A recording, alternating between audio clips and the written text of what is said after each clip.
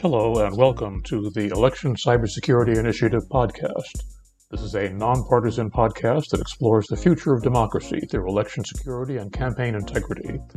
I'm your host, Adam Powell III, Executive Director of the USC Election Cybersecurity Initiative. With us is Maurice Turner, Cybersecurity Fellow at the Alliance for Securing Democracy at the German Marshall Fund and an analyst for our initiative. Maurice? Hi, Adam. How are you? Doing pretty well, Maurice. Things going well with you? Things are going well. I still can't believe that the 2020 election is making news this late into 2021. Absolutely. The Arizona election audit is still making news in that state. Can you update us on security concerns there? Certainly. The audit continues, and to call it an audit is being very generous. This kind of a review is happening at the request of policymakers in the state Senate. And what we're seeing is something that is very concerning. There are a number of IT as well as physical security concerns, like the appearance of wireless routers connected to equipment that's doing the scanning, or the pausing of the process so that school graduations can be held in the same facility. Now, thankfully, there are video cameras recording all of this, but it brings into question the chain of custody. What does it look like to have machines that are being audited and outside of the Secretary of State's control being used in the next election? And that's something that Secretary of State Hobbs is very concerned with, to the point of requesting that those machines be replaced ahead of the upcoming election. That would cost over $6 million. Beyond the obvious cost of replacing machines because of the potential for a break in chain of custody, it's this idea that a controversial process where we are still reviewing ballots so many months after the election provides ample material for adversaries to continue their disinformation campaigns. And now these trends are spreading to states like Michigan, Georgia, and even Wisconsin, where there have been additional calls for the review of ballots.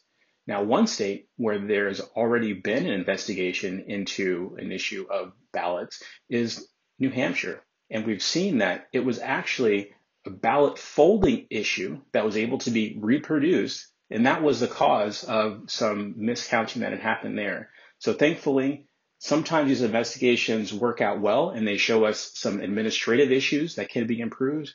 Other times, there really is very little evidence that warrants the level of investigation that's going on. And at the end of the day, it leads to have more and more people disbelieving in the outcome of the election. The Colonial Pipeline hack is very much a concern in Washington. What worries policymakers now? It is another example of just how disruptive cyber attacks can be, and really shows the vulnerability of even well-funded critical infrastructure like our pipeline infrastructure. There is a strong need to have careful planning and practice of disaster recovery and business continuity plans so that if there is a disruption, that disruption can be minimized. And in terms of elections, it's one more thing that election officials have to worry about. So disruptions of this magnitude should be something that's considered as part of a more strategic decision-making process of how to manage the risks and the benefits of using shared IT services. Nevada is one state where several changes to election security are being considered. Can you give us an update? If these bills pass, Nevada is in for one big change in the way that their elections are run. Nevada is one of those states where the parties run the caucus process, similar to Iowa, but they're looking at making a shift so that that becomes a state-managed presidential primary process under the control of the state election official. They're also considering shifting from a county-led or bottom-up voter registration system to a state-led or top-down voter registration system. And lastly, they're considering a move from a temporary automatic mail-in ballot system that was adopted in response to COVID-19 restrictions to making that a more permanent solution for their voters. Well, thanks, Maurice. Thank you for tuning in to the Election Cybersecurity Initiative podcast, a podcast for election officials and policy professionals created by the USC Annenberg Center on Communication, Leadership, and Policy. Stay updated on our events, get involved with the Election Security and Information Project, and subscribe to our weekly newsletter at electionsecurity.usc.edu.